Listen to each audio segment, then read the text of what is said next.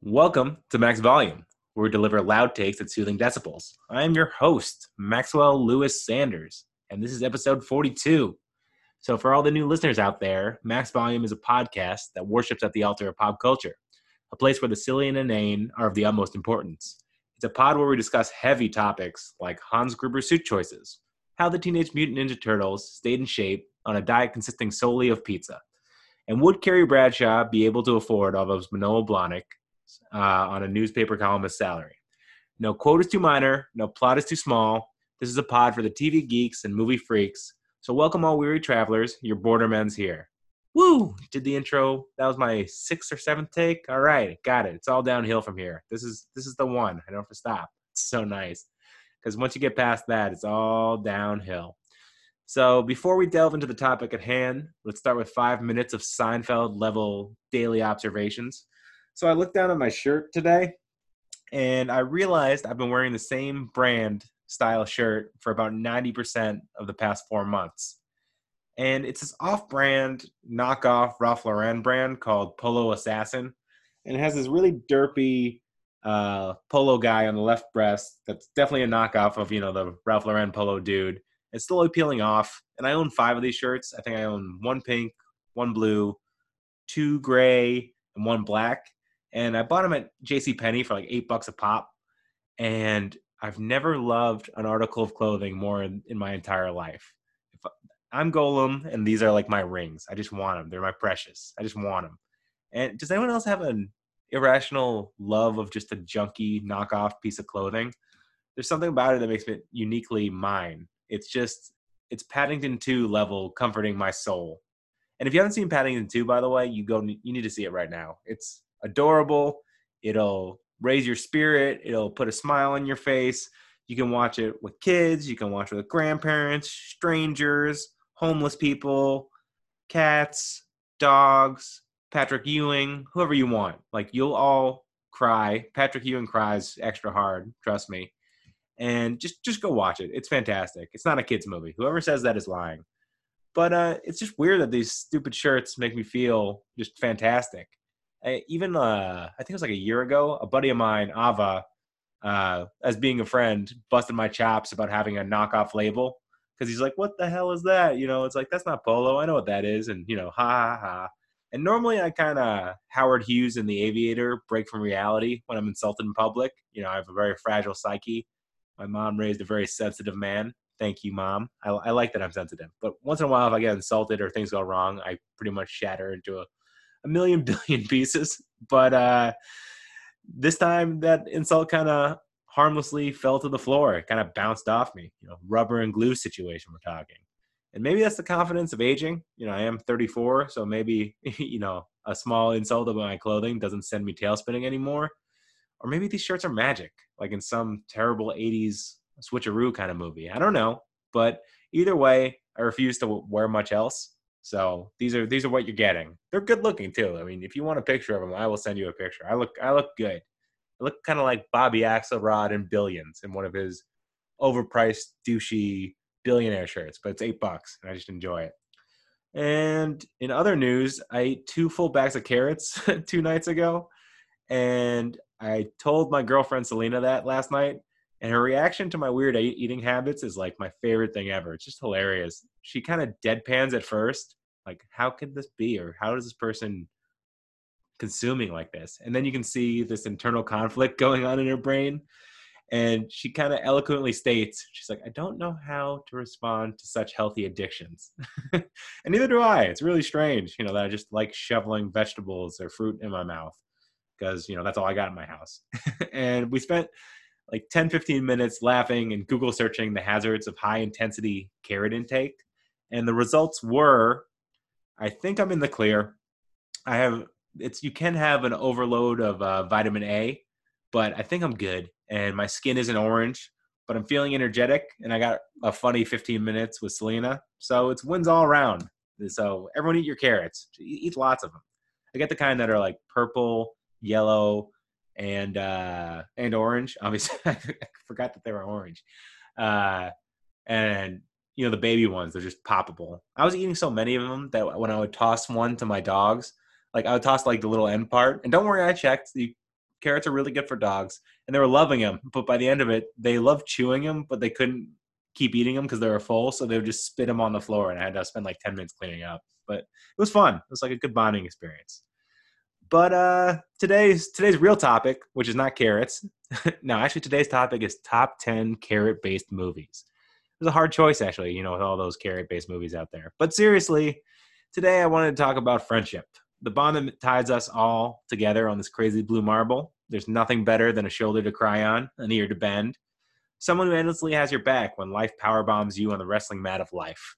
And by the way, best power bomber of all time, it's definitely Undertaker. I can't believe he retired this year. He'll be back. He's always back. But he had this move called the Last Ride. And man, I miss the Undertaker, and I miss wrestling. I miss being a booger-eating 9-year-old just glued to Thursday Night SmackDown and screaming for grown men in spandex. Maybe I'll do a wrestling, like a classic 90s, 2000s wrestling kind of vibe podcast at some point. That's a good idea. That's entertainment. That's TV. But anyways, friendship. We're in friendship right now. So friendship, we admire it. We adore it. We love watching it as it exists on our television screens. So I'm giving the top 5 friendship duos on the small screen of all time. You like that? Man, I love this microphone because when you get close, it's like you sound very important and you sound crystal clear. Should I be this close all the time? It feels like it's too much. It feels ASMR, kind of like you're feeling very sleepy. You can listen to my voice like this. No, I can't do it. It's too creepy. So I'm gonna be farther back, and once in a while, for effect, I'll lean in like this. Man, that's creepy. I'm giving myself goosebumps. Okay, so top 5 friendships. And I didn't want to overlap friendship tropes because that's no fun. So I'm dishing out categories based on all-time best bud stipulations. Because you don't want to draft Kobe Bryant with Michael Jordan on the team. You need complementary players, and variety is the spice of life. Like if someone asks for your top 5 restaurants of all time, if you really think about it, it's really 5 steakhouses probably for the quality of food and the experience. But you're going to give an Italian, you're going to give a Chinese, you're going to give sushi, you're going to give a variety because, we like to shake things up. You're not going to want to go to steakhouses for 5 meals in a row. Although that wouldn't be bad either. But so I wanted to map out as many friendship genomes as, the TV allowed me to. So here we go. First, I went classic cop duo because this is a tried and true television formulation. Differing investigation techniques are the most fun to watch. There's so many styles. There's the straight-laced rookie and the veteran that doesn't play by anyone else's rules. He's hard drinking and he has troubles with his wife. And the other one's like a born-again Christian. And, they clash together. Good cop, bad cop kind of vibe. Or you have the classic Sherlock Holmes, tortured genius, and the overqualified kind of Watson to them, who's the only person who can really wrangle in the brilliance of their partner. But I didn't do those specifically for the one I chose, and I didn't do any Law and Order ones. Although if I had to pick Law and Order, screw Stabler and what's her name? And Stabler and E? No, Stabler and whoever. I don't know. The SVU ones. That's what everyone goes with. I'm going Gorin and Eames. Gorins and Eames from Criminal Intent are the best, but that's not who I picked. But for my dynamic duo, I'm going with a pair that has kind of a little bit of everything. I'm going Bunk Moreland and Jimmy McNulty of the HBO classic The Wire. Now, Jimmy and Bunk are murder police that's how they say in the show. They're like, police. I don't know why. I think that's a Baltimore thing. So this takes place in early 2000s in West Baltimore, which is one of the most violent, vicious drug sectors in the country. So what makes this friendship so dynamic? There's just this unspoken bond between the men. Just when they were working on a murder scene or an interrogation room, they're clearly inside each other's head. They're finishing each other's sentences. They're playing off. If they're trying to make the person getting interrogated anxious, they're just going to amplify what the other person's doing. There's just this unspokenness between them, which I love. They play off each other with ease and verbal grace. It's almost like a play, like a ballerina, like they're ballerinas performing. It's just unbelievable. And there's this one scene in particular in the first season where they're looking at a cold case murder scene. And for 5 or 6 minutes, they're walking around the scene, kind of looking, doing measurements of guns, checking where the blood splatter was, all that kind of stuff. But the only word they use the entire time is the F word. That's all they use. They use it 37 times over 6 minutes. And only using the inflection and that single word, they unravel what happened in a cold case murder. And they solve it. It's brilliant. Look it up. You look up like Bunk and McNulty F-word scene, and you will see it. And it's one of the greatest scenes and most creative things I've seen on television. And instantly you know that these guys have been partners for 10, 12, whatever, 15 years.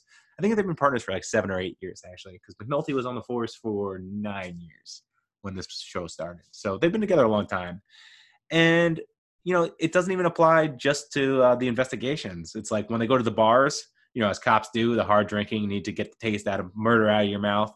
When they go to, pick up ladies, they have like numbers for what they're going to do. They're like, Jimmy, let me do the number 3. So one friend will act too drunk and kind of stumble up to a party of girls. And the other one is kind of the protector, shows how responsible he is and good friend. Or they do the number 4, or one of them just lost their mom and they're feeling sad. And the decoy friend, whichever one it is, will slap the other one on the shoulder and be like, knock it out. Let's go. Kind of like a dating coach, like get it out, go. You can do it.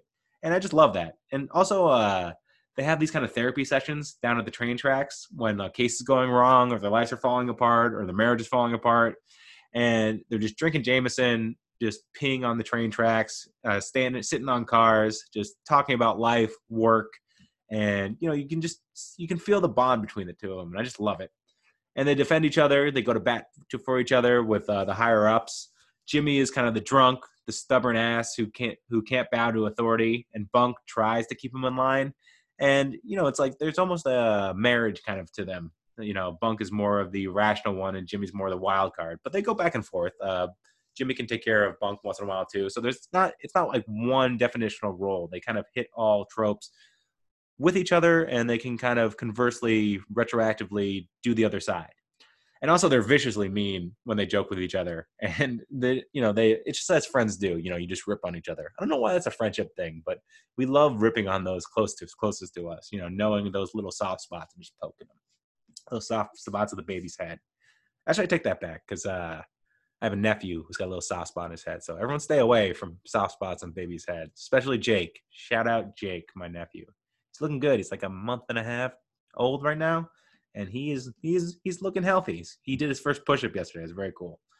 So next, I'm delving into the realm of cartoons. Knee jerk. I wanted to do a Finn and Jake from Adventure Time, but I already did an entire pod on The Last Boy on Earth and his magic yellow dog. So let's try new territory. And I realized actually my new territory is also a boy and his dog. So whoops, I guess that's a pretty standard trope in cartoons, but who cares? Very different relationship. This is Brian and Stewie Griffin from Family Guy. And I guess you could call them sometimes frenemies, which almost is more fun. I kind of want to do a whole podcast on frenemies too, because that's a whole different category, because the conflict and the one-upmanship is different than true friendship. But that doesn't happen all the time. They kind of go into it once in a while. They were just relentlessly mean to each other. Like I said, Bunk and McNulty were. Like Stewie rips Brian for his, being a failed writer. He's just a left-wing, Prius driving, pot smoking, pointless existence kind of guy. Brian Dixon is Stewie for his semi-closeted flamboyance, failed world domination plans, and his dependence on his mommy. And just wonderful gags that go on for seasons on end. It's 18 seasons in, and I'm still intrigued and it's still fun. And they kind of have these moments of realization where they realize they need each other and that they're just despicable people and no one else can truly stand them for more than an episode. So they kind of bond in their awfulness. They kind of take a bath in how terrible they are. And that's relatable. Once in a while, we're like, I suck. But at least my friends like me. At least, John or Billy or Bob or Cornelius is my friend. And that's okay. And a kind of unique spin on the friendship with Stewie and Brian is they have singing adventures, on Family Guy. Like Seth MacFarlane, who created it, loves a good 1950s, 1960s Disney-style song-based adventure. And Stewie and Brian are usually the catalyst of this kind of singing operatic kind of thing. And it's usually when they go on their world adventures. It's fun to look at too because they're both only like 1 or 2 feet tall. And they have very different features. Stewie has kind of that Hey Arnold, big old noggin head with, cute little feet and his little red overalls. And Brian's an all-white dog. I don't know. They just look fun together. They just look like they're buds. And also, I mean, the situations they get into because of the cartoon and also because of the offensiveness of Family Guy, they don't mind getting dirty. They get into serious fights. There's this one scene where Stewie's on steroids and he's like, where's my money? And he just beats the hell out of Brian with like a shower rack, and it's basically mob level violence. They save each other's lives constantly. And there's one bit where Stewie just asks Brian high-pitched questions about his novel. He's like, how's your novel coming? You have a little bit of plot there? Little bit of verbiage? And just like that jackass kind of jabbing you in the ribs with an elbow kind of noise, kind of high-pitched questioning. It's just fantastic. They've been in a panic room together for an entire episode. And there's one episode where it's really hot in the family's house. And they're just laying out, just feeling gross, feeling sticky. And Stewie goes to Brian and is like, spit on me. And then Brian just instantly like spits on him. And then Stewie goes, tell me I'm filth. And Brian goes, what? And Stewie goes, And I don't know, this just always makes me laugh. But that's a good friend that's going to spit on you when you're hot and ignore, your semi-gay pass at him afterwards. Good stuff. So next, a lot more PG. Let's go best gal pals. And this is pretty much unquestionable. I'm going Leslie Knope and Ann Perkins from Parks and Rec. So the most enjoyable aspect of this relationship, let's back it up first. Leslie is just this intense government employee who's basically like ultra do-gooder, ultra super focused, ultra friendly, but wants to make the world a better place. And Ann is more the grounded, normal person that seems like she's from real life, that she's just a nurse, she's nice, but she's not trying to, change the world. And that contrast between the two of them really just resonates, and it's really fun. So the most enjoyable aspect of the relationship is that Leslie has this obsession with Ann. So we all know in our friendships, there's a bounce of power that tends to tilt one way or the other. You always know, like, yeah, me and Steve, I got the upper hand. But me and Ben, Ben's got it on me. So, we all know that. If gun to your head, if someone said, you and your friend, who has the power in the relationship? It's like, you'd both answer the right answer, I think, if you were forced to. And the evidence of Leslie's obsession is fantastic. If she just has these pet names that she just has in a holster that she just fires at Ann. She's like, Ann, you beautiful tropical fish. Ann, you beautiful glowing sun goddess. Ann, you opalescent tree shark. Ann, you cunning, pliable, chestnut-haired sunfish. And no, I'm not making these up. Ann, you poetic and noble land mermaid. I mean, like I said, Leslie is a force of nature in dedication and friendship. And Ann really makes her human. And, Ann shares advice on dating because Leslie's like the worst at it. And, she'll take Leslie for a drink when she needs, or like celebratory or sad waffles when she needs to vent. And she listens to her thousands of text messages in stride. And she's kind of the calming factor in Leslie. Leslie will be flying off the handle. Leslie's a Ferrari in the red. And, Ann kind of brings her back down to the yellow. And also Leslie pushes Ann to be her better self. She gets her a health department job. She helps her by working on her city council campaign, Leslie's city council campaign. She hires Ann to help. And plus they have this really cute second grade kind of relationship. They make scrapbooks together, like really ornate ones too, with like glitter, and it looks like hours and hours were put into these things. And there's like hundreds of them. There's like random ones, like a Sandra Bullock based scrapbook about their discussions. And they have ice cream sundae tasting contests, which they fight about. They discuss like Oscar night, red carpet dress debates. It's freaking adorable. It's basically, if grown up third grade girls on a sleepover with, and just in their jammies. This is what they're doing. And now I want to do the complete opposite of this relationship. This one is the silent bond of men of accomplishment in that unspoken kind of way. That gunslinger at the edge of the bar with a 5 o'clock shadow, that Clint Eastwood looking guy who sees another gunslinger and just kind of gives him that nod, that little that acknowledgement, And I'm going Gus Fring and Mike Ehrmantraut from Better Call Saul. Also, they were in Breaking Bad, but their friendship and their relationship really is more in Better Call Saul. And it's a joy to see these accomplished actors kind of playing hardened men, and they never really convey their emotions with words. And that's strange to me in this day and age. Nowadays we get on social media, it's like, I had a bagel, or I'm feeling a little sad. We say everything, and I'm guilty of it too. But to have people that are like, screw talking about your feelings. I got everything figured out. I got it all inside, and I don't need to vent. So screw you. And it's like, yeah, this is the, strong, silent American type that we love. And, Gus is the drug kingpin, and Mike is the kind of do-it-all mercenary. And they have this unbreakable level of respect and admiration for each other that I've rarely seen anywhere else on network television, or any television really. because we all want to be recognized for what we're great at. And with Mike and Gus, it's kind of this mirror effect they're looking into, that they're both low profile in their presentation, and they're both productive, ruthless souls. And I don't think once in the show they've ever shared a drink or a hug or even a handshake. I don't think. Everything's just said in small nods and looks. It's just so unique. And when one of them needs to finally express a concern about the business to the other one, it's taken with seriousness, and it affects them in a way that rarely they are affected by anyone else. They don't care about anyone else's opinion, but this other expert in their field who they trust and know, maybe I could say they love each other. I mean, as much as two guys like this could love another man, but I think there's just something beautifully quiet about two older men in a very dangerous field appreciating one another. Plus, I get to talk about Breaking Bad, and I can't go an entire episode without mentioning Breaking Bad. I actually have a giant Walter White tattoo on my right thigh. It's huge. It's probably 12 inches by 7 inches. I don't know. I can't measure very well. I have no idea what the measurements are, but it's big. But finally, I want to go with someone I can relate to. These are the overgrown kids as adults relationship, the friendship. And this is an easy pick. This is Troy and Abed from Community.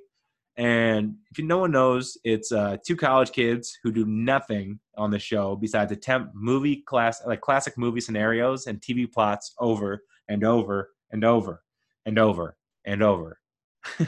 And at the end of almost every show, they do like this morning show, Troy and Abed in the morning.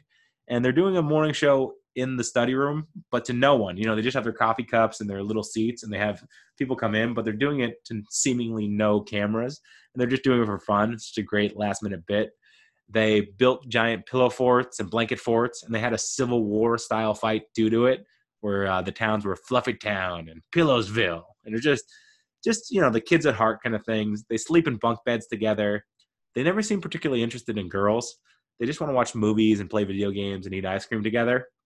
And they're much more inclined to watch kind of these bad movies and kind of enjoy them, like Kick Puncher 2, which apparently is a real movie where someone's punches are as lethal as kicks and is like a half robot. So I got to see that at some point. And obscure 1950s British TV shows that they fall in love with. And they do nonsensical Spanish raps with Betty White. And that's awesome. I'd watch the show just for that. They have matching Halloween costumes. One year they go as Alien, well, from the movie Alien, the Alien, and Ripley, together in one of those kind of biometric suits. And that's awesome. And they're always quoting, and reality isn't really there. It's kind of how I feel. It's how I want to feel. This is why I want to do this job, because just to talk about non-reality stuff and just delve face first into TV and movies, like that's what they're doing. And they're doing it on a high scale. Like they did an entire episode where they kind of reenacted the Goodfellas plot, but with chicken fingers and how they ran the chicken fingers supply at community college. Like I want to do stuff like that. I want to reenact Dogma with my friend John Smith and be two fallen angels who try to wage a war against God, but in a hilarious way. Wow, that movie's a lot darker, actually, if you say it out loud. What's a light movie? I want to have a Chuck Norris-like dream adventure where I learn kung fu in my dreams and become a nunchuck master, like in the movie Sidekicks. If you haven't seen Sidekicks, it's like the best 80s action, silly kids coming of age karate movie. I mean, see it. It's awesome. And it's not many people know it because it makes me feel cool that not many people know. But more importantly, you should see it so we can talk about it. Yeah. Who am I talking to right now? I feel like there's someone across from me. Maybe I should get a mirror right next to me so I feel like I'm talking to myself. That'd be kind of cool. No, it might be a little creepy though. Then I might actually like develop a split personality. But that's like a movie trope I could run with too. So, food for thought. So, Troy and Abed. So, I mean, it's really cool. They have a secret handshake where they kind of double slap and slap their chest at the same time. I've definitely tried that a few times with some friends. And they never take anything seriously. Life's a big game. I can't imagine a better imaginary friendship. I mean, it's just like everyone wants out of the Community show, which is a great show that people love a lot. The one thing they want for a movie is the Troy and Abed movie. So that just shows you they kind of have this Bill and Ted level kind of buddy friendship where they could go on weird adventures together. It would make sense. So that's pretty much all I got. And I wish all of you Troys out there to find your Abed. And when you're at the bar, you have a Bunk Moreland buying the next round. And hopefully there's a Leslie Knope out there in your life calling you, I don't know, a majestic diamond-encrusted unicorn who shoots epic laser rainbows from their eyes. Because we all need friends like that, don't we? So I'm gonna go call my friend and tell him I love him. You should do the same. Later.